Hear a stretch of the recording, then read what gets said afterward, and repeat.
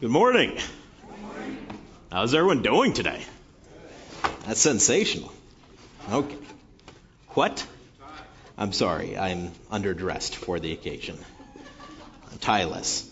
But I am wearing a bacon shirt underneath this. It says, that's appropriate. It says bacon always underneath it, which seems suitable for the day. Okay. We are continuing in our series entitled Believe. I am filling in for Sam while he's out of town. That was a good trick. Your presence is horrifying. I want you to know that. So we'll continue, and you can open up to the book of Acts. Boo is in the midst of cleaning our house from top to bottom. She's in this kind of nesting phase, with our second baby on the way, yet unnamed baby boy. We've gone back and forth for so many names. This has absolutely nothing to do with my message, but she's not here, so maybe a focus group. What do you think of Thaddeus? Right? Yeah. It sounds like a man's name. I thought, just a big hairy lumberjack. Lee, you on board with this? Thaddeus. It's a biblical name, right? It's one of the disciples. Come on. All right, so she's cleaning our house and organizing everything, and I tend to be a bit of a hoarder. Notes that I've written, ones that we've exchanged to one another, or essays, or sermons, or stories, or whatever it may be, worship songs. I have a room filled with these things, and to my shame, it's not the most organized room in the world. She got me a mandolin last year for Christmas, and so I went into this room, and I pulled out my binder of worship songs. And the thing might as well not have any rings in it, because I've never used them. And I just stuff it full of all these songs, their associated chords. I pulled them all out, set them before me, all these songs that I know and love, and I began to look at the chords for the mandolin and figure out how to play all these songs on this new instrument. And it was a wonderful time. But that binder, we're almost at Christmas again. It has never left the den. It's been in there the entirety of the year. Just papers strewn about haphazardly in just the most chaotic manner possible. And Miles and her the other day were cleaning the house because he's also nesting. And together they decided that we as a family could live without this binder. And so they gathered everything together, put it in an empty Huggies box, right? And they threw it away.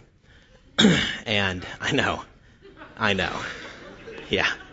And I got home that night, which I get home about every night at around 9 o'clock. And I came into my house and something didn't feel right. I could tell as soon as I walked through the door that something was amok. And there was a disturbance in the force. Thank you. That's wonderfully nerdy. I'd expect nothing less.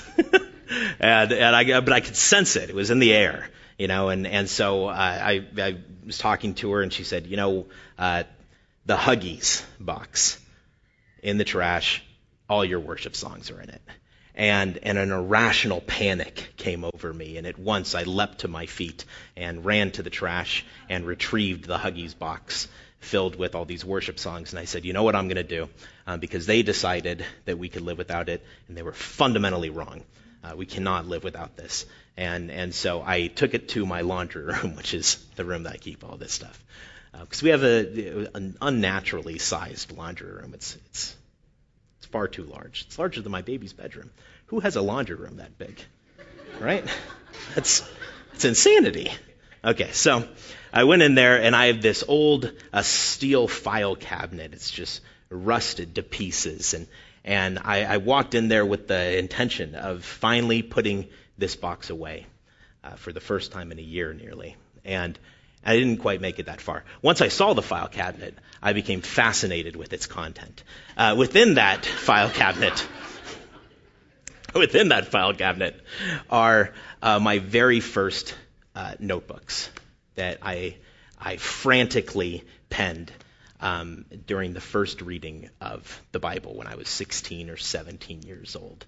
And there, with this book set before me on a table, and one of these notebooks, 4 or 5 of them all together, compile the volume, I wrote down every question, every conclusion, every insight, no matter how shallow or superficial, that leapt into my young mind at the time. And I pulled out one of these notebooks, and it happened to be this text, and it happened to be a moment that I remember more vividly than I should. Being a man of advanced years that I am. It's a passage that is profoundly unnatural and otherworldly, perfect and pure, and even in a sense divine, regarding belief and faith and what it looks like and what it should look like for us. And it became the content of a talk that we had at Refuge. And if you'll accept it, I would like to share it with you this morning because I think that it's time to do so. So if you're already in the book of Acts, you can open up to chapter 14. And if you'll allow the notes of a 17-year-old that knew little about the world and less about the Bible to be our content this morning, then we'll begin with a word of prayer. Most gracious Heavenly Father, thank you for this time that we're able to have together. Lord, this morning to gather with our brothers, with our sisters, with our Heavenly Father, to sit at your feet, to learn from you, to grow closer to you. I pray, God, that that's exactly what we would do this morning. I trust this time into your hands. I pray, God, that you would speak through your scriptures as you're always so faithful to do. It's in your name that I pray. Amen. Amen. It was my senior year, and I was completing my mandatory community service for Upland High School's government or economics class, whatever it is, whichever class that is that makes you do that. Joe, do you remember which one it is? No, it's one of those two. I had the same teacher for both, so they melt together in my mind. And I decided to go to the San Antonio Heights Community Sheriff's Satellite Station, the longest title of anything ever. And I would be fielding calls for the sheriff in the area. The entirety of my 20 hours or so of community service, I didn't receive a single call or have a single visitor, which is really quite fantastic because I had no idea what I was doing. I had received no training, and I never actually saw the sheriff or any of the other volunteers the entire time I was there, with the exception of my grandma. And at that time, she was nearly blind, and her memory was as bad as mine. So we were not the most helpful couple to be guarding the community. And so we would hang out together, and she would read the Inquirer, and I would read the Bible, right? And this is what we would do.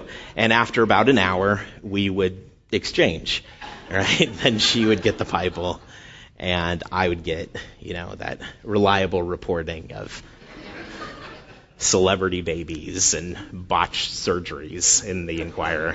It's really just super fascinating. And on that really forgettable day, I read this remarkable passage. Let's begin in verse 8. In Lystra there sat a man crippled in his feet, who was lame from birth and had never walked. He listened to Paul as he was speaking, and Paul looked directly at him, saw that he had faith to be healed, and called out, "Stand up on your feet." That the man jumped up and began to walk. And here was a man that believed in nothing but but human frailty and empty deities.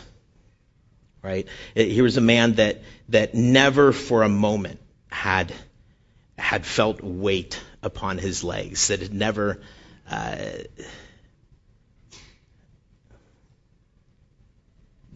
worked or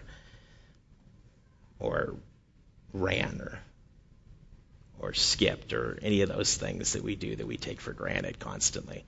Miles was first learning to walk. It was the most remarkable thing to behold. And here was a man that was robbed of that in his childhood and had become a social outcast and pariah. And 1,000,000 times he had called upon the gods of his countrymen, and 1,000,000 times his prayers had been unanswered.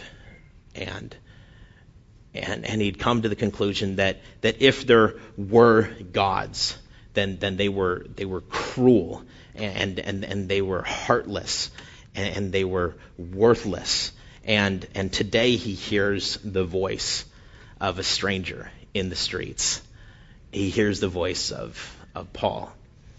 And this man speaking about God in a way that he had never heard God spoken about. A man that seems to know God personally and intimately, that's talking about a God that cares about each one of us individually, a God that listens, a God that answers, a God that heals, a God that loves, and everything in him aches to believe in that God, though he can hardly bring himself to utter it out loud.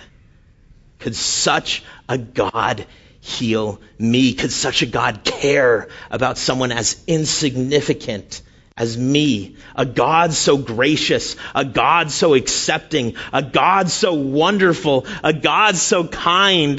And it's as if God in heaven hears this man's heart and calls out from the heavens, I am that God. And Paul hears the voice of God. And he says, stand to your feet and see what your faith in this God has accomplished this day. Because this is a God worth believing in. And the man jumps to his feet, overwhelmed with joy. A God worth believing in. And we continue the story in verse 11. When the crowd saw what Paul had done, they shouted in the Lycaonian language, the gods have come down to us in human form, and Barnabas they called Zeus, and Paul they called Hermes, because he was the chief speaker. And the priest of Zeus, whose temple was just outside the city, brought bulls and wreaths to the city gates, because he and the crowd wanted to offer sacrifices to them. The people of this town were like the people of most towns, and in their own mind they didn't need a god, right? Like this man needed a god, so they didn't perceive to be in the presence of God the way this man knew that he was in the presence of God. And by the time they were shaken from their spiritual slumber, they were thrown into just truly irrational confusion. And a great thing had happened, a miracle, and no one doubted it, right?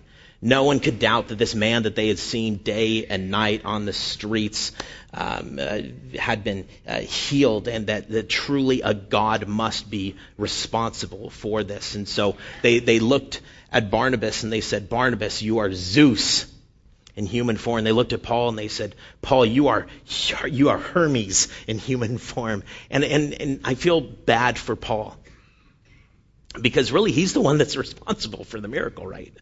But he gets Hermes, which stinks when the guy next to you that didn't do anything is called Zeus, right? And Zeus is like the father of gods. And they're like, whoa, you're Zeus. And then Paul's like, oh, I'm Hermes. That's awesome. I'm the god that just talks a lot. That's really cool, I guess. Yeah.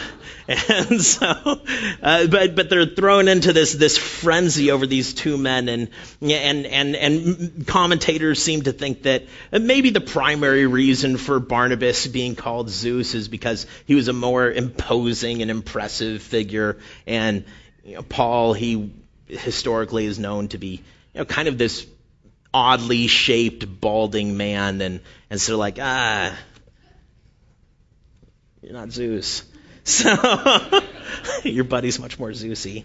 So he's a lesser god, but they bring out the priests and call out the bulls and let's slaughter these things and pay respect to these gods that are in our presence, and we want to honor them lest we anger them, because we've already seen what they're capable of doing, right? And so in verse 14.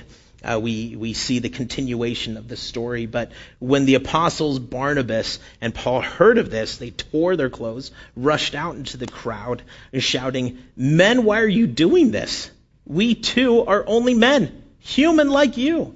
We are bringing you good news, telling you to turn from these worthless things to a living God who made heaven and earth and sea and everything in them. And in the past, He let all nations go their way, and yet He's not left you without testimony. He's shown kindness by giving you rain from heaven and crops in their seasons. He provides you with plenty of food, fills your hearts with joy." And even with these words, they had difficulty keeping the crowd from sacrificing to them. I love how Paul reaches out to these people. He says, "What are you doing? We're men. We're not gods," right? If I had a nickel for every time I've had to explain that to someone. It's like, guys, relax. Just a man. He's saying, listen, we can tell you about God. We came to proclaim God, but we are not gods. The one true living God has given you everything that you know and hold dear as a gift, pointing you in one direction towards His glorious presence. Right? Everything that you see in the world, all the righteousness and love and goodness is because a good and righteous and loving God created it all, and He created you too, and daily He finds subtle ways to express this love to you. But this day He has sent us to proclaim Him clearly to you in the presence of you. And I love this case that Paul makes about God, because all he really says is, listen guys, open up your eyes and look around. God is responsible for everything you see. You can't miss Him. You can't miss Him anywhere. I was reading this story Friday night. I have to confess, it was this point that really just broke me as I was studying this passage. In a series on belief, right, it would be easy to miss the fact that while we believe in God, we spend an awful lot of time ignoring all that He does. Every moment He is prepared with care and presented with perfection. This is our God. And we spend the majority of our lives just swallowing it all down, like my bulldog swallows down his supper. Without thought, or consideration, or any sort of appreciation. Just choking down the substance of it. And I sat there on my porch right around midnight with my tobacco pipe filling the air with the fragrant aromas of glory, thinking about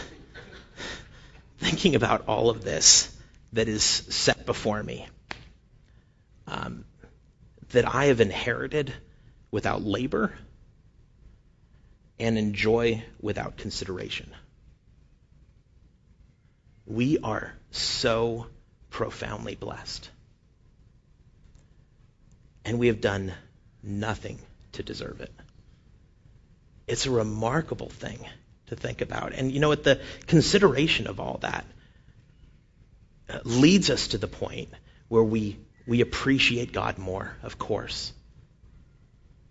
But the end of it is that it helps us to see him everywhere and in everything. Because he is everywhere and he is working in everything. Paul says none of this is an accident. It's always been him. It's always been him. Every day. In a million different ways before you open up your eyes to even greet the day, it's him. He is so good. That's my God. That's our God, right? That's your God. And he says, and then the crowd just looks upon him and says, okay, that's great, Hermes. We get it. We get it. God's really cool. You just really need to stop talking. And Zeus, how about you tell us how you want us to slaughter this bull for you? And we'll get that taken care of. All right? And Paul and Barnabas just couldn't get through to these people. But pretty soon they won't have to. In verse 19, some Jews came from Antioch and Iconium and won the crowd over. And they stoned Paul and dragged him outside the city, thinking he was dead. But after the disciples had gathered around him, he got up and went back into the city.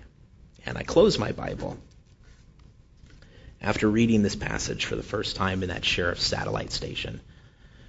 And the silence of that room seemed to magnify the intensity of this story. And I remember just writing down really frantically all these questions that came to my mind. And I'm going to share several of those questions with you this morning as we kind of make those the points of our talk in a very strange, unusual, irregular fashion, which I've never done before. But such is the nature of these notes. The first question that I wrote down is, why did the town turn on them so quickly after worshiping them? Why did the town turn on them so quickly after worshiping them? And in my notes, I wrote quite a bit about the fickle nature of our feelings and this quest for human approval, and why seeking it is such a frustrating and futile goal. The crowd in a moment goes from exalting these men to executing them. It's really bizarre to consider what happened here. It doesn't make a tremendous amount of sense, but we spend so much of our lives trying to win the love and approval of people, and trying to please everyone, and trying to be just accepted by everyone. And you can have it in a moment, and you can lose it in the next. But never with God. He's not fickle. His feelings towards you don't fluctuate.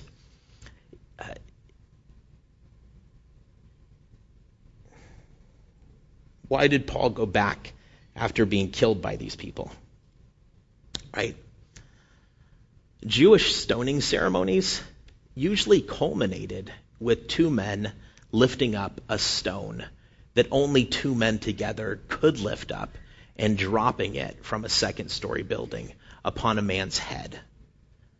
That's how these ceremonies ended. Paul, after this, he looked dead. They thought he was dead. They dragged him outside of the city and left him for dead. His friends gathered around him, it seems, just to mourn his death. It doesn't say that they prayed around him there. This experience could be what he speaks about in 2 Corinthians, where he talks about being caught up to heaven essentially before his time. So why would he get up, turn around, and go back to these people that had just killed him? It doesn't make any sense to me. Right? Did he go back to show them that they hadn't won? Was it pride that brought him back? Was it determination? Was it compassion? And then I began to think, well, maybe he returned. Maybe he returned for those people that had believed for themselves moments before they witnessed the consequences of that faith.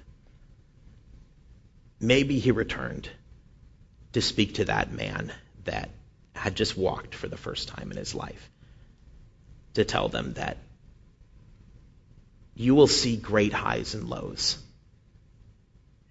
and you won't always be skipping for joy. But what I can promise you is that you will have a God with you through every step that you take for the rest of your days. That this is a God worth believing in. It's a God that'll never abandon us. And how did people respond to him when he went back? It doesn't look like they tried to pick up where they left off. Maybe it was just terribly awkward when he went back. And, here he is, just the bloody mess of a man walking down the streets. And people are like, oh, look, there's that guy. He looked at us. Hey, Hermes, how you doing? Maybe no one wanted to address the fact that here was a man that they had just killed that was standing before them. And maybe more than anything else, they were convinced at that moment that he really was a god.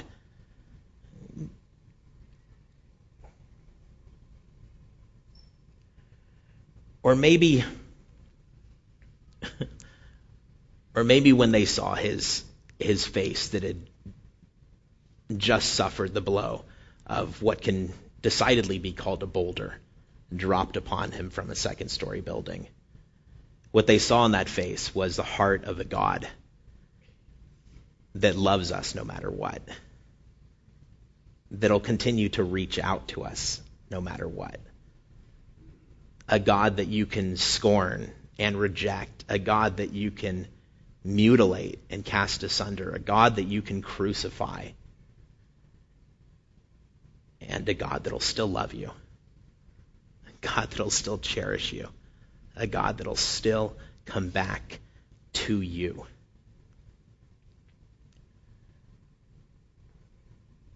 Okay. One more question before we get to the big one.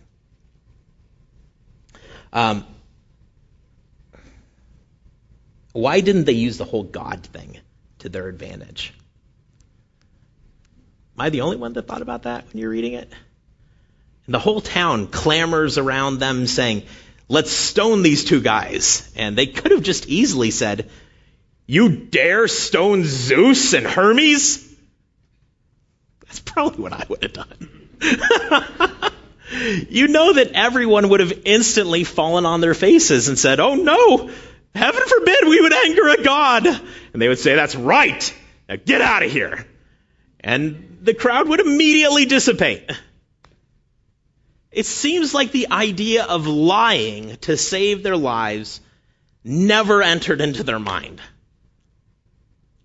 When naturally it would have been really the first thing that would have entered into our minds. Maybe just mine. I'm the only carnal one here.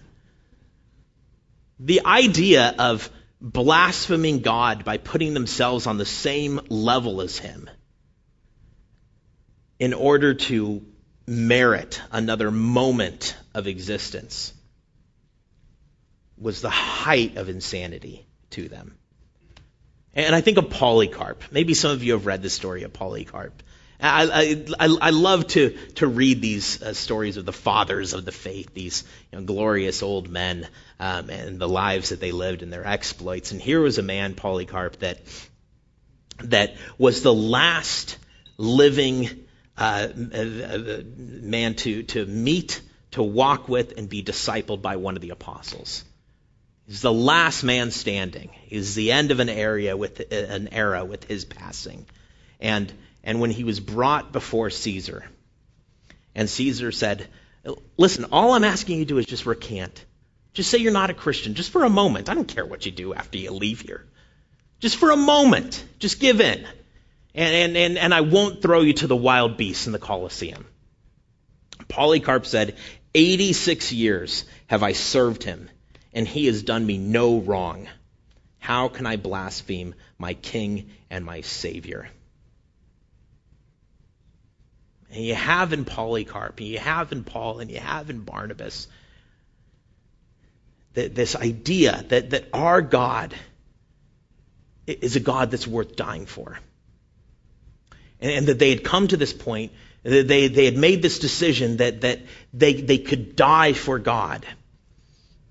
Because every moment before that, they had discovered the reality, the truth that anchors our belief that our God is truly a God that is worth living for. And every moment, God had an opportunity to prove himself faithful. Every moment, God had an opportunity to prove himself loving. And you know what God did? He did exactly that. And they saw it, and they realized it, and they clung to it. And Paul would eventually say to the Philippian church, you know what, for me to live is Christ, and for me to die is gain. You know, if I'm going to continue on here, it'll be glorious to be able to serve you and to serve God. But you know what, that's nothing compared to the glory of actually being in the presence of God. I don't count my life as something precious that I'm going to blaspheme God. I'm going to bring shame to God by for a moment denying that he is every bit the God that he has proven himself to be. Okay, the last question. Last question that I wrote down. You know what? As I sat in that room, there was one thing that I wrote down in those notes that I rediscovered going through that filing cabinet rather than cleaning that filing cabinet. And there's one thing that I want to leave you with this morning.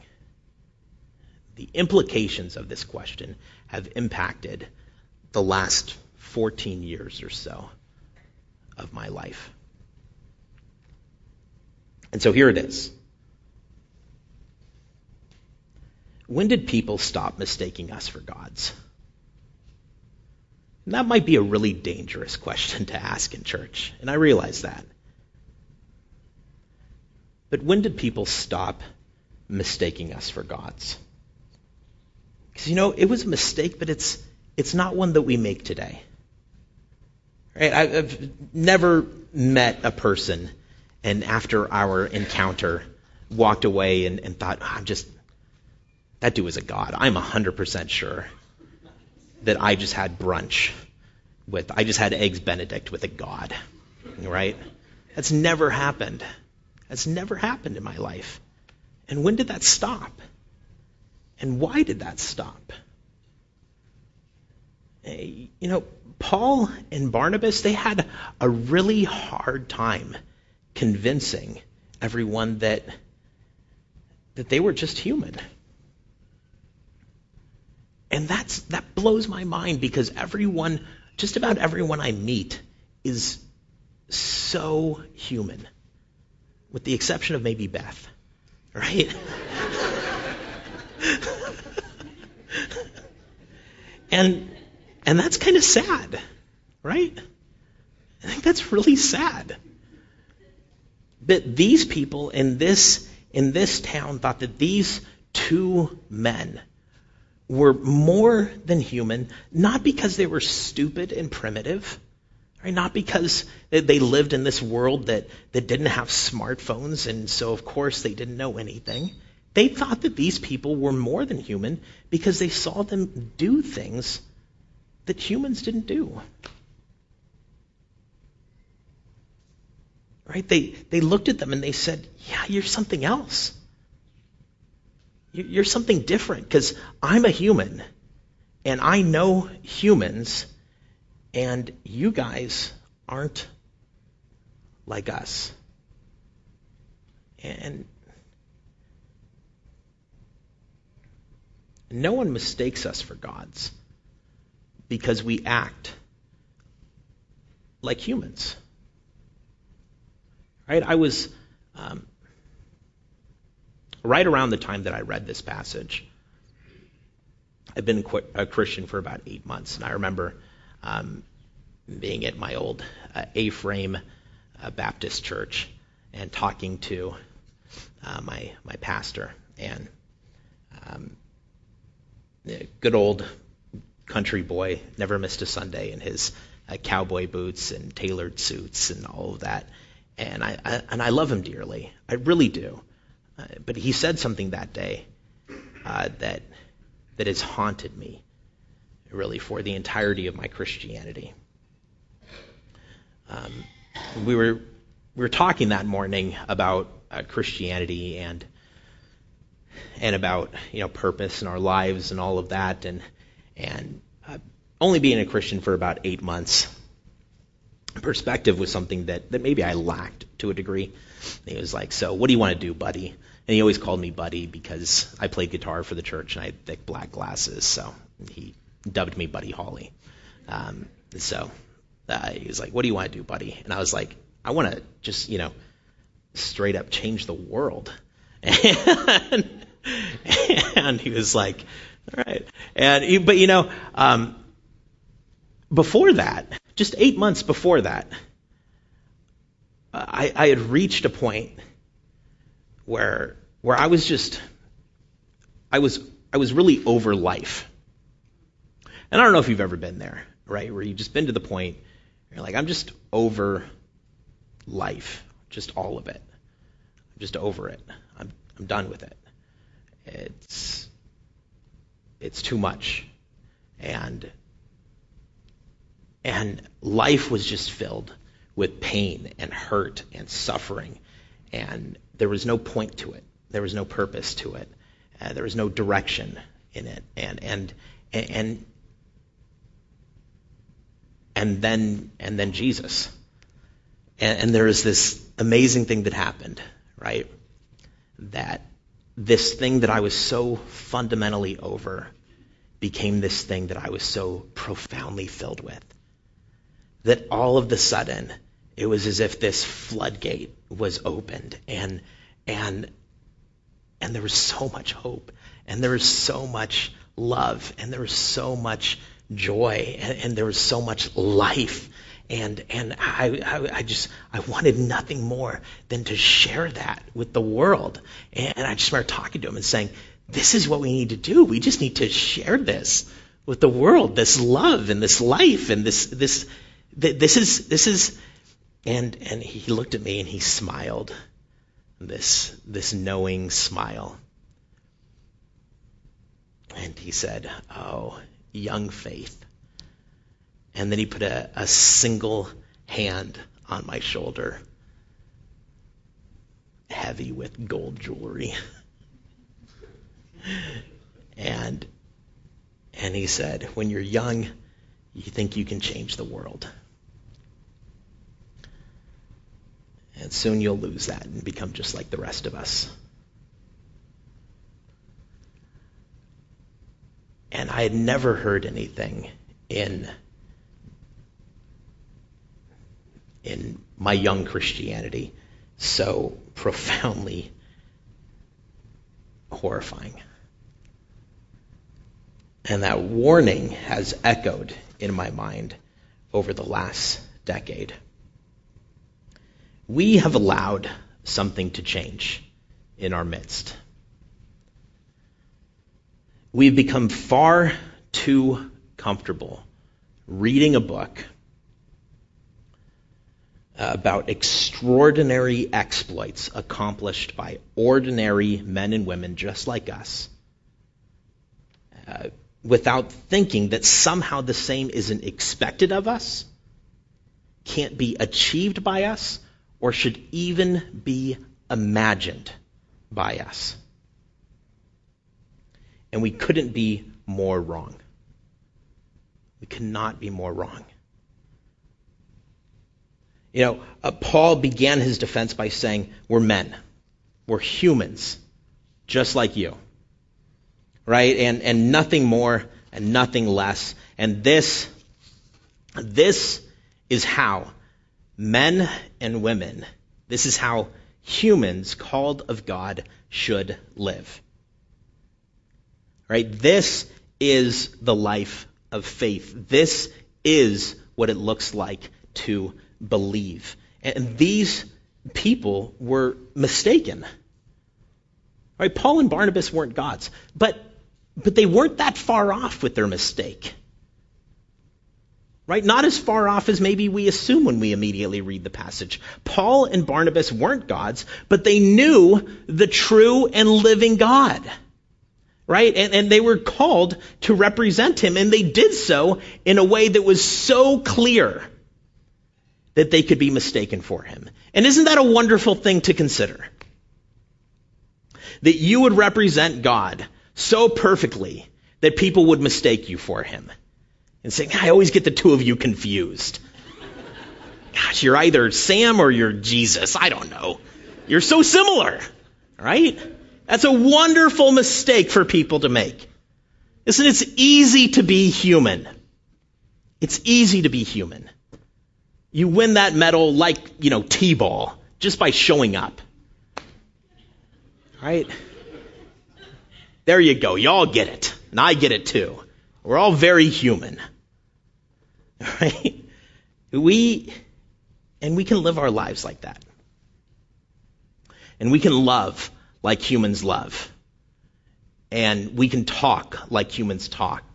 And we can care for one another like humans care for one another. Or we could do something different. We can do something unnatural. We can do something that is divine at its core. And we can love in a way that God loves, and let the world behold it and be perplexed by it, because it's completely unnatural. A love that's pure and pervasive, a love that doesn't have limitations or any restrictions. We can talk like God talks, and encourage one another and exhort each other. And we can care for one another like only God cares, in a way that's specific and individualistic. And we can stop being just human in those moments. And we can allow the presence of God to shine in and through us. Listen, I want to end this morning with a challenge. When that old country pastor walked away from that conversation, he walked away to take the pulpit. It was actually before his message. As scary as that is to think about in some senses. In his eyes, it was his responsibility to talk. It was our responsibility to listen, and then it was all of our responsibilities to leave knowing that we did the Christian thing. That we did church, and that we're okay. But that's not okay. That's not okay.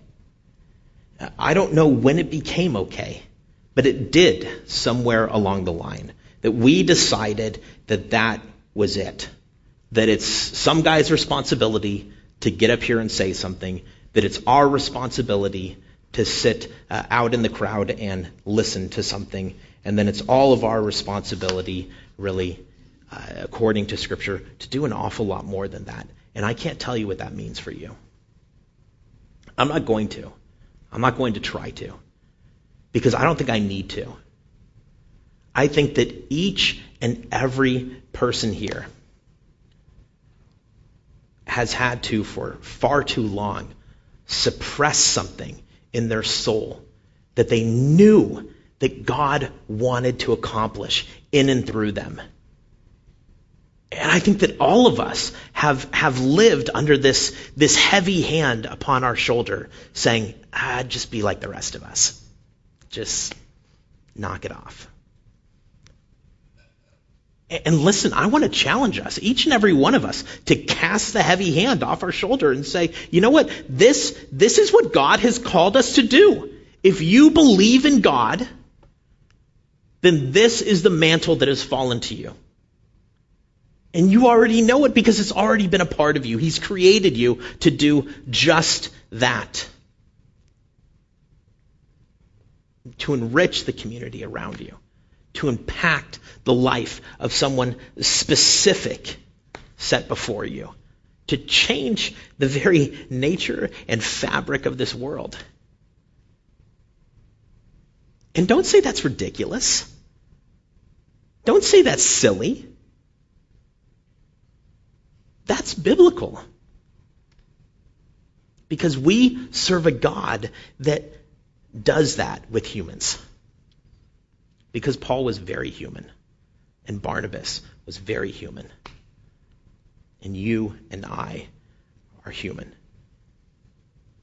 We end up spending our lives burying this voice inside of us that's shouting to be heard, that's aching to impact and accepting something that is completely unscriptural, something that is completely unbiblical. And we pretend like this calling doesn't burden us. It doesn't bother us. But it does. It does. And it will.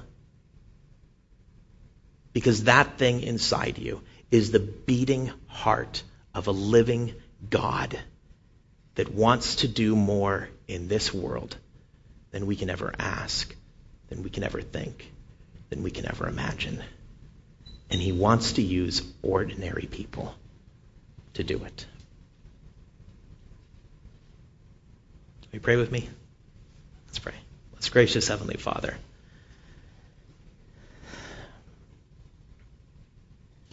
I thank you for your word. I thank you for the truth that we discover in it. The fact that it confronts us with the delusions that are forced upon us.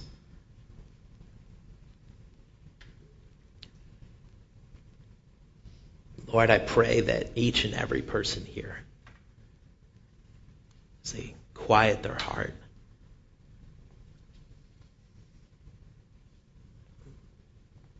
would hear your voice, and that they wouldn't suppress it. They would believe in it. They would believe in you to accomplish it. You want to move mountains, God. And you want to use people to do that. I pray that we would be those people. Lord, that nothing would hold you back from accomplishing what you want to accomplish. We would get to be a part of it. We would get to confound this world by it. That they would see God in their midst, lived out by people that simply believe in him and don't want to settle for anything less than him. Thank you, Lord. Pray your blessing upon us this morning. It's in Jesus' name, amen. Amen.